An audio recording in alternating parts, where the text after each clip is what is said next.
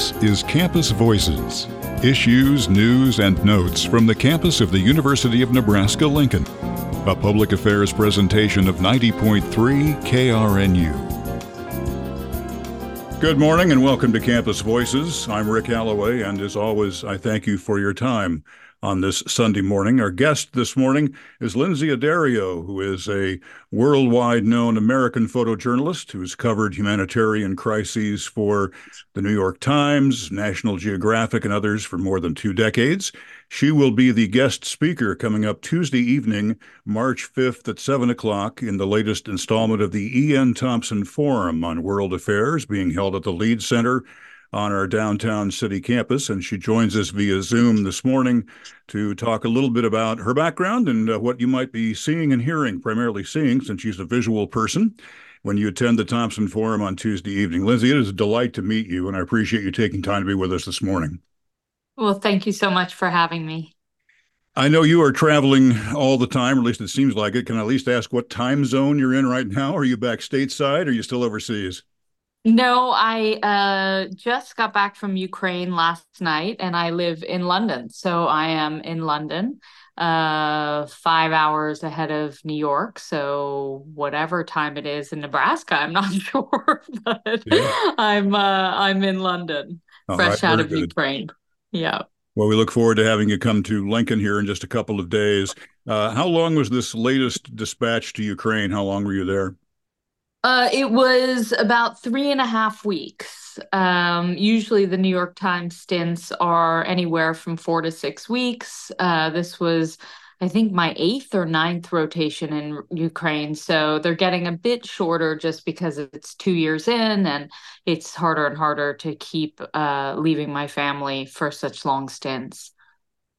Your experience with Ukraine goes right to basically the start of the conflict with Russia, does it not?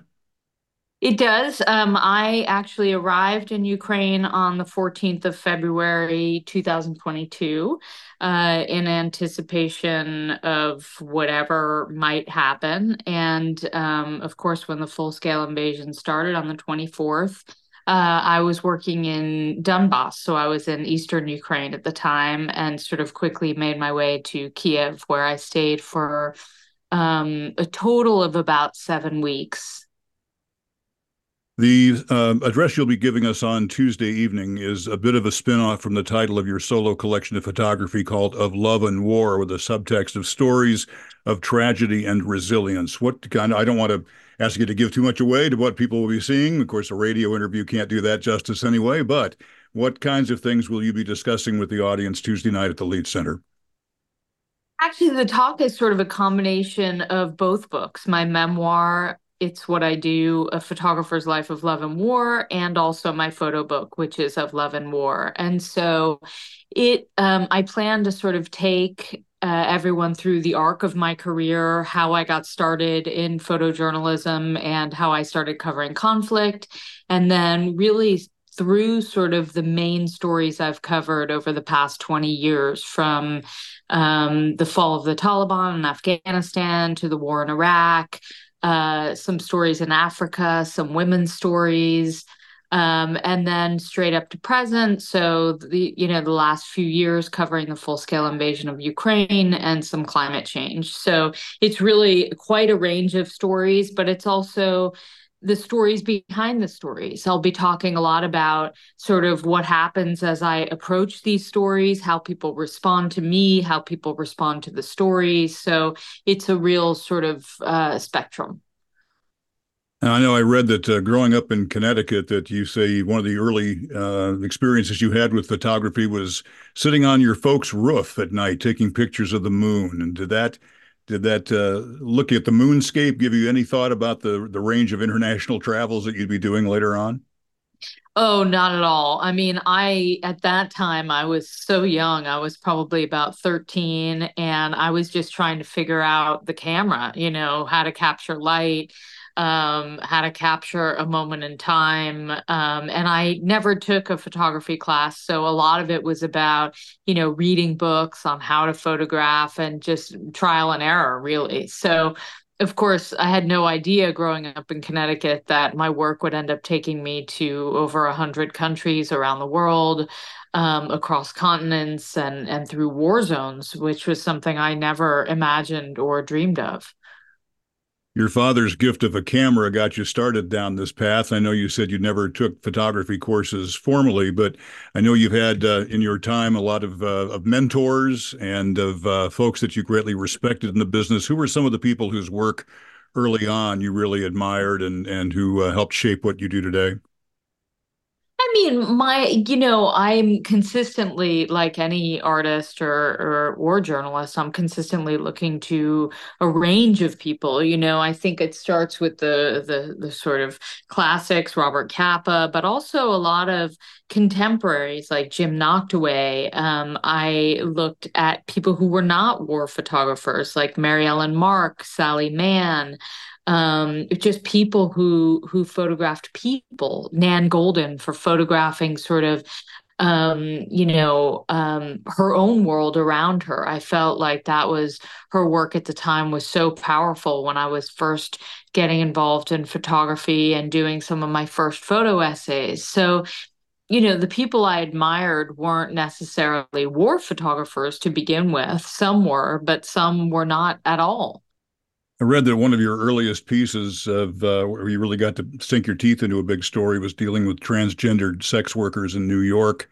What did that story tell you about? What did you learn from doing that story in terms of earning trust and privacy and the nuance of bringing a story like that to your readers and viewers?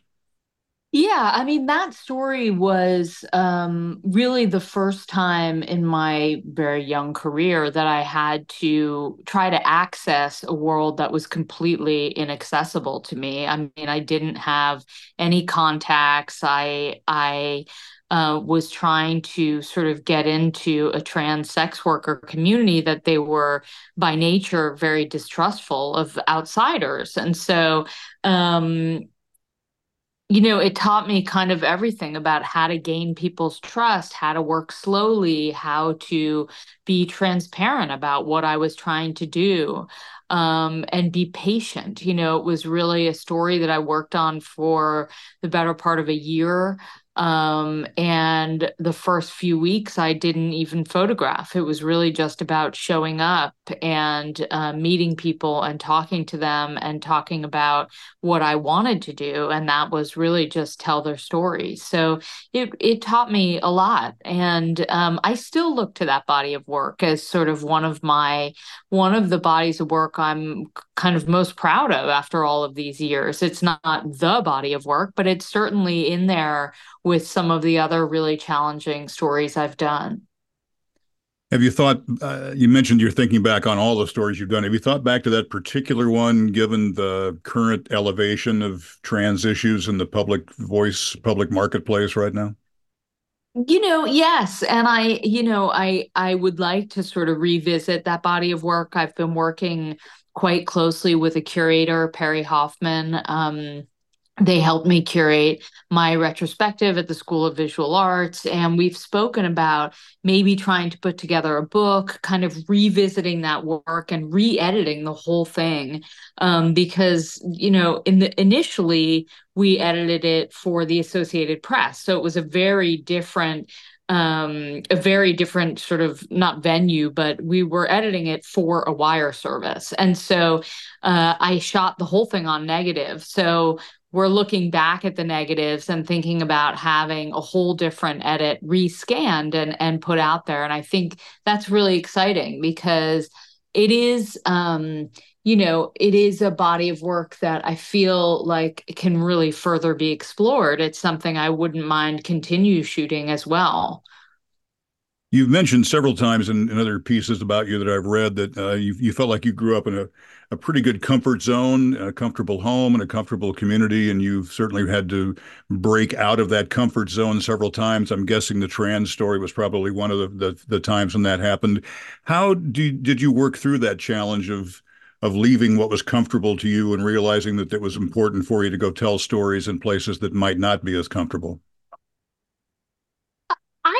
It's hard to describe. I'm not sure what sort of inspires me to push me out of my comfort zone and to push me to continue forward. I think it's really important um, for the development of not only my work but also my character to not be too comfortable and to really force myself to be a little uncomfortable, because I think a lot of the people I photograph are often uncomfortable or are often marginalized. And so I'm not really sure what it is in me, but I do think that even 25 years into this career, I'm often pushing myself to a place where I'm not really sure I'm doing the right thing. I'm not really sure I'll be okay, but I think it's important for the work. And I think it's important to create a powerful body of work, is to sort of not always be very comfortable.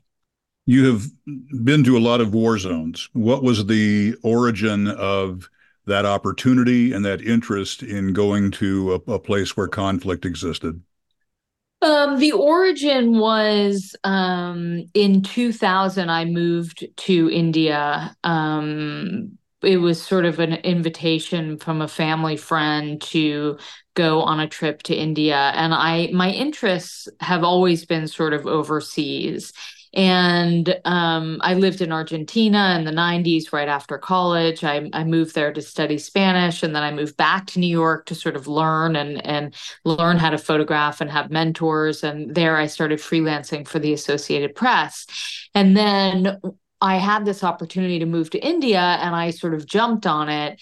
And at that time, I decided to just stay and see if I could freelance across South Asia. And I started covering women's issues under the Taliban, and actually across South Asia at that time. So this is before September 11th. And I ended up making 3 trips to Afghanistan under the Taliban to basically explore issues about women living under the Taliban at that time.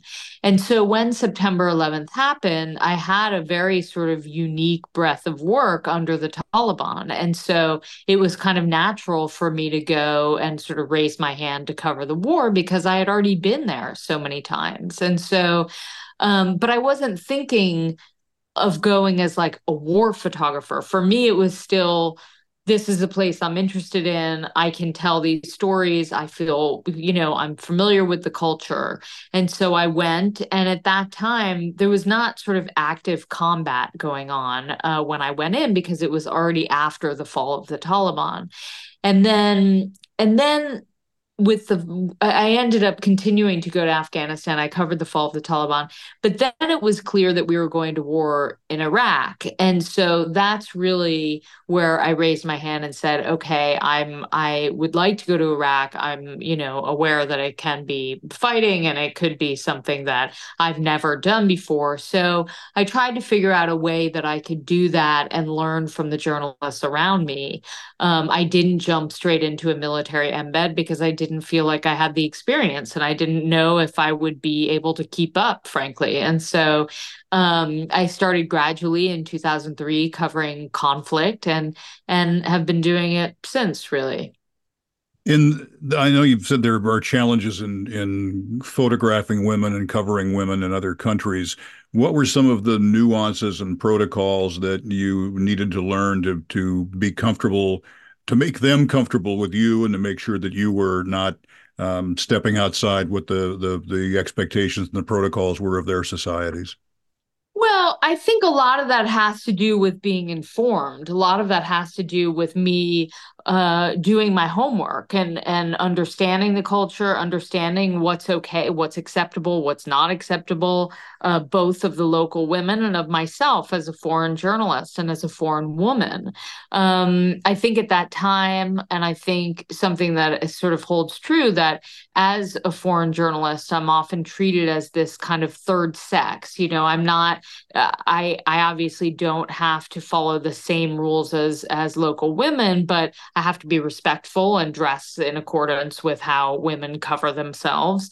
But I am allowed to sort of move around and go in and out of people's homes and meet with men to interview them.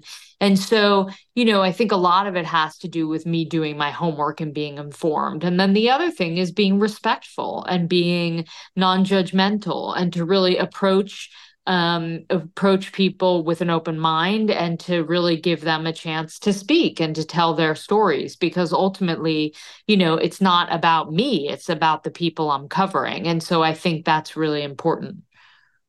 I like the fact that you stressed the research, because we try to do that with all of our students too, to say never go into a situation without having done your homework first. And there was a particular quote that I highlighted in a piece that I read about you that said you said 95% of photography is everything but photographing. It's about doing your homework, research, getting access, setting things up, making people feel comfortable doing the reporting.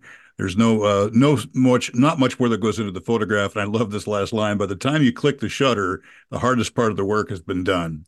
I really like that, and I know we stress that with our students as well. But when you talk to young people and you see young folks getting started in the business, do you think they get too hung up on technology and tools to the detriment of the other things that you mentioned? Absolutely. And I think there's also kind of this impatience that I see now that, you know, photography and journalism, it's a really old profession. It's something that requires experience. It requires intuition. It requires relationships. It requires people feeling comfortable around you, and also making people feel comfortable. It's very important, sort of just human relationships. And so I do think that it's important for people, especially new people going into this profession, to take your time, to do your homework, to look at mentors, have people who have been doing this profession for a long time, follow them around, take your time. Because I get emails often from people graduating from university saying like, hi, I want to work for the New York Times or National Geographic. How do I do that? And it's like, wow. I mean, it took like a really long time. I started at like the small local newspaper. I went to a wire service. I worked a really long time before I started getting good assignments. And so I think it's important to be patient and to put your time in. Just do these three things, and you'll be a cover photographer for National Geographic before you know it. Right. So, Right. well, we have an alum of the college, Joel Sartori from National Geographic, who actually just lives around the corner from me, and I know he's talked Oh, great. to you about the amount of time and effort and sweat equity he's put into it. And I have a friend who's a professional photographer, that he always gets bothered by people that say, "That's a great photo. You must have a fabulous camera." And he always responds, "It's like saying, I love that dinner. You must have a great stove." So, Yeah, exactly. I same mean, thing. yeah, Your that's funny. photographs have helped so many of us learn more about people all over the world. What have you learned about yourself in the process of telling us those stories? Well, first of all, thank you. That means a lot. Um, I've learned, uh, I think I'm still learning so much from the people I photograph. I mean, I would say my number one takeaway is how extraordinary human beings are, especially in the face of challenge and difficulty and hardship. I find people incredibly resilient, and very generous, and their ability to sort of overcome is extraordinary for me. And so I try to learn from the people I photograph and to use that in my own life. And so I hope that that strength of character comes through in so many of my photos, even when they're tough subjects. The work that you've done, you're talking a couple of times here about getting out of your comfort zones, and in some cases, the stories and the photos sort of jar us out of our comfort zones, reminding me a little bit of the work that Ed Murrow did during World War II, when folks suddenly on the home front were listening in real time to the bombing of London, or of the work of the Vietnam photographers that made that kind of into America's living room war, where they were seeing stuff for the first time, and that it sort of did jar us forcibly out of our comfort zones. Is that I know you don't set out necessarily to do that, but is that sort of the necessary byproduct of some of the stories that you tell, that folks of us sitting in the comfort of, my home here in Lincoln, Nebraska, see stories of folks in Saudi Arabia or Afghanistan and go, oh my goodness, I had no idea that was what it was like. I mean, sometimes, yeah, to be fair, I mean, sometimes I do want to sort of shake you out of your comfort zone, you know? Sometimes I do try to elicit that, not so much shock, but hey, look at this photograph and pay attention and ask questions, because I think when I'm out there in the field and I see something that kind of takes my breath away or breaks my heart or makes me stop and weep, I feel like the public should do the same. You know, I know that we all have issues in our own lives and our respective lives, and we all have a lot going on, but you know, the world is vast and there's a lot happening, and I think that we live in a very connected world, and I think we should be aware of each other's issues and pay attention. I teach an ethics course here in the college, and a couple of things have come up this semester that I kind of wanted to get your take on, because I sense you've dealt with some of this yourself in the stories you've covered. When you're covering some of these horrific scenes in battle, or things like any of the traumatic things that you've had to cover, when do you, as a human being, how do you resist the urge to want to step in and intervene if you might be able to help someone who's suffering, versus the role of being the documentarian and making sure that we all get to see what's going on rather than putting the camera down and helping out? So I think there's this sort of misconception about photographers that we are the only person on the scene because we're the ones taking the photograph. And I think the most important thing to realize is that often when I am somewhere, there are people with all the tools around me to help. Like there are medics, there are doctors, there are local NGOs or organizations there to help. And so that's not my job to help. My job is to document, to create awareness, to educate, to provide a record of history. And so if I am in the rare situation where I'm the only person there, I'm also not medically trained. Sure, I have trauma first aid. There are sort of basic things that I can do. I can give someone a ride to a hospital or a medical facility, but I have to be very careful that that person is not a combatant, because you can also not get involved in a conflict, you know? So I think, and if I do, that puts my entire staff at risk, you know, my translators, driver, anyone at risk if we take someone from one side of a conflict and other people find out. So I think there are a lot of elements that are at play when a journalist is in the field. And so first and foremost, do I have the tools to help? Can I ethically help? Is there no one else around? I mean, those are all questions that have to be answered and considered. And you as a viewer or a consumer of a photograph, when you look at that photograph, it may look like the person in my frame is the only person around, but that's just framing. That's not to say that is the case.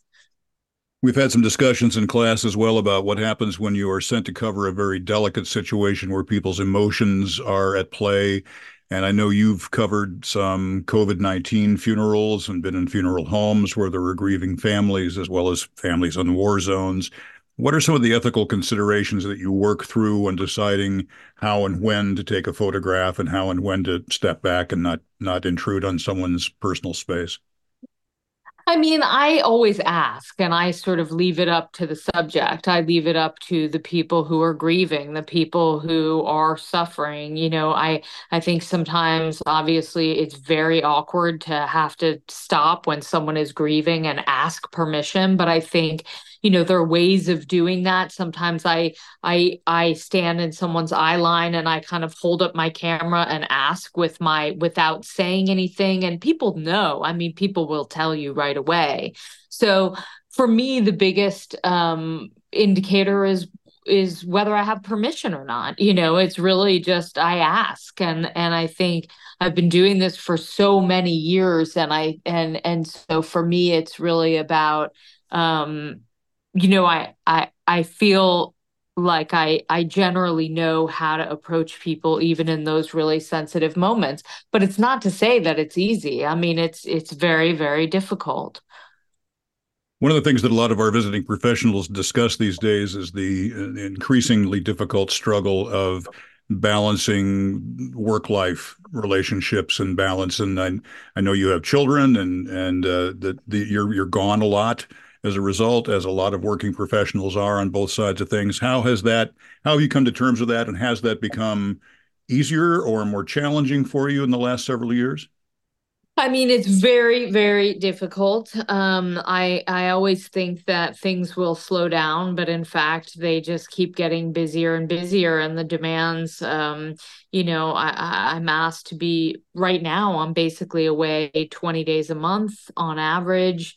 I have two small children. I have a 4-year-old and a 12-year-old, and my husband is the primary caregiver. We've set it up since before we had children. We talked about it, and that was the arrangement that he would be the one who is home with them and takes them to school and deals with their after school activities and but it's not to say that that's easy because I come home like I did yesterday. I come home from an almost month away, and the kids have a whole different routine. They like to eat different things. They like to do different things. And they're constantly like, Mom, you don't know anything. And my husband's like, you don't know anything. And so I'm always feeling like I'm struggling, like I'm a horrible mother, or I'm just not, I don't know my own children and I have to ask the nanny what they eat. I mean, that's the reality of being a working mom and being away all the time. And so I could sit around and beat myself up, or I could just say, this is the reality and I need help. And that is basically how I do it. And I just accept the fact that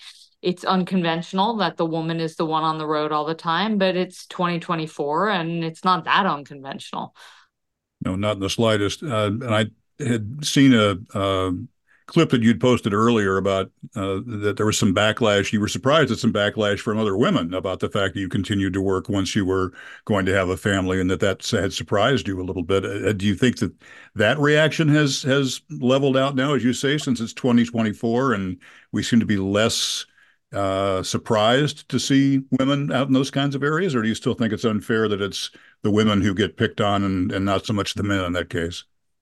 Well, what was surprising to me was the criticism was more about working while pregnant. I think that was I mean, I get criticism for kind of everything and I own it. I could care less actually, so long as my husband, these are issues that my husband and I have to deal with. And frankly, I don't need people from outside the family telling us how to live our lives. But I would say that the most criticism I got was for working while pregnant. And that was shocking because a lot of that criticism came from women. And, how could you travel to Afghanistan while you're pregnant? How could you how could I go to cover a drought in the Horn of Africa while pregnant? And it's sort of shocking to me because the real answer is like everywhere I'm going, there are a lot of pregnant women. I mean, I'm often surrounded by pregnant women in Afghanistan or wherever I am. And no one seems very concerned about those women actually being pregnant or living in their own countries. So I think it's interesting how much people project onto other women and assume that they know their lives and their bodies better than themselves. And so for me, I kind of just really it was fascinating listening to people because I find it incredible not only that people have that much time on their hands that they could evaluate my own pregnancy and my life, but really these are decisions that I as a mother and I as a woman do not take lightly, but obviously that I discuss with my family, and these are decisions I made and I felt comfortable with.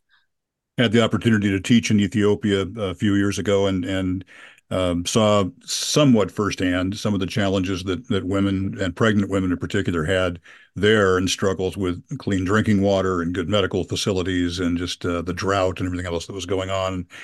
So yeah, it's a struggle, as you say, that Yeah, exists everywhere in the world. So absolutely. let's talk real briefly about the rapid growth of AI. Is this something that's crossed your desk here? Are you concerned about what's happening with it? I know we've been having some sessions in our college about the rapid growth of it and what some consider to be the unchecked growth. Do you see there are any positives, or are there mostly negatives to AI? What do you think about it? Oh, of course, I think there are positives to any technology. I think if we're talking about photography, first and foremost, we had to deal with fake news as an issue and people questioning the authenticity of photographs. And now we have to deal with AI as well, where there are actually sort of composite or fake images being made and coined as reality. So I think there are a constant stream of issues that I, as a journalist and a photojournalist, have to deal with, all of my colleagues, because people are always questioning the authenticity of things. And so it's difficult, but there is luckily software developed and being developed that can strip photographs to tell if they've been if they're composites or if they're being created or if they're real. And so I think that technology will continue. I think that for me, nothing can ever replace having a human being on the ground and a set of eyes, and for me, a camera.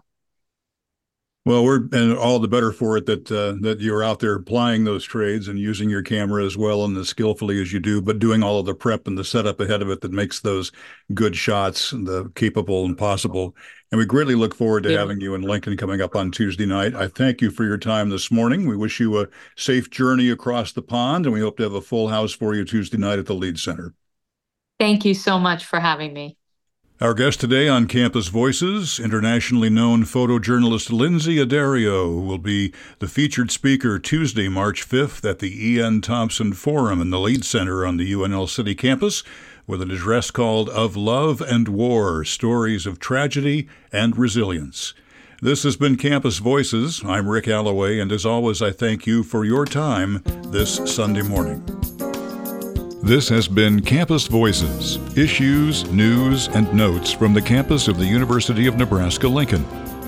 To comment on this program, call 402-472-3054 or email to krnu@unl.edu. Campus Voices is a public affairs presentation of 90.3 KRNU, Lincoln.